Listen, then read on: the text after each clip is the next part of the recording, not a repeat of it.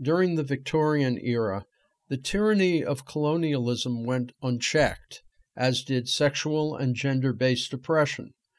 Straitjacketed in their roles through patriarchy, the power disparity between men and women paralleled the relationship of whites and people of color all through the British Empire.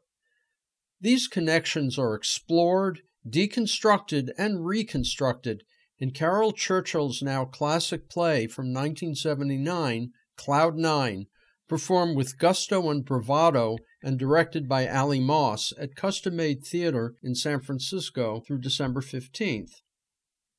The play functions in two symmetrical parts. Act 1 takes place during the 19th century in Africa and presents itself as a comedy.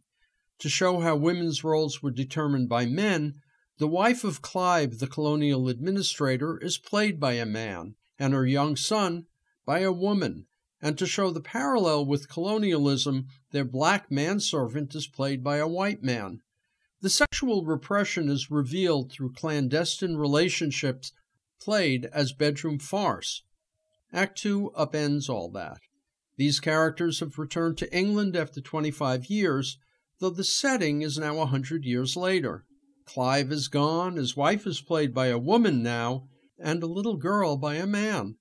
The young son, now an adult, is gay. His sister, a baby in Act 1, also an adult, is bisexual. Farce has been replaced by realism, as women and out gay men take center stage. The transition is startling, but the themes remain the same. This production of Cloud Nine is anchored by an excellent cast, adept at changing character and even costume with literally seconds to spare. All work within a tightly woven ensemble. Churchill's strength in this play is to weave disparate scenes, elements, characters, and incidents that don't easily fit together into one solid, cohesive whole. The countercasting, the illogical time shift, and even the intermingling at times of characters from both acts all contribute to a sense of dislocation that slowly synthesizes in the audience's mind.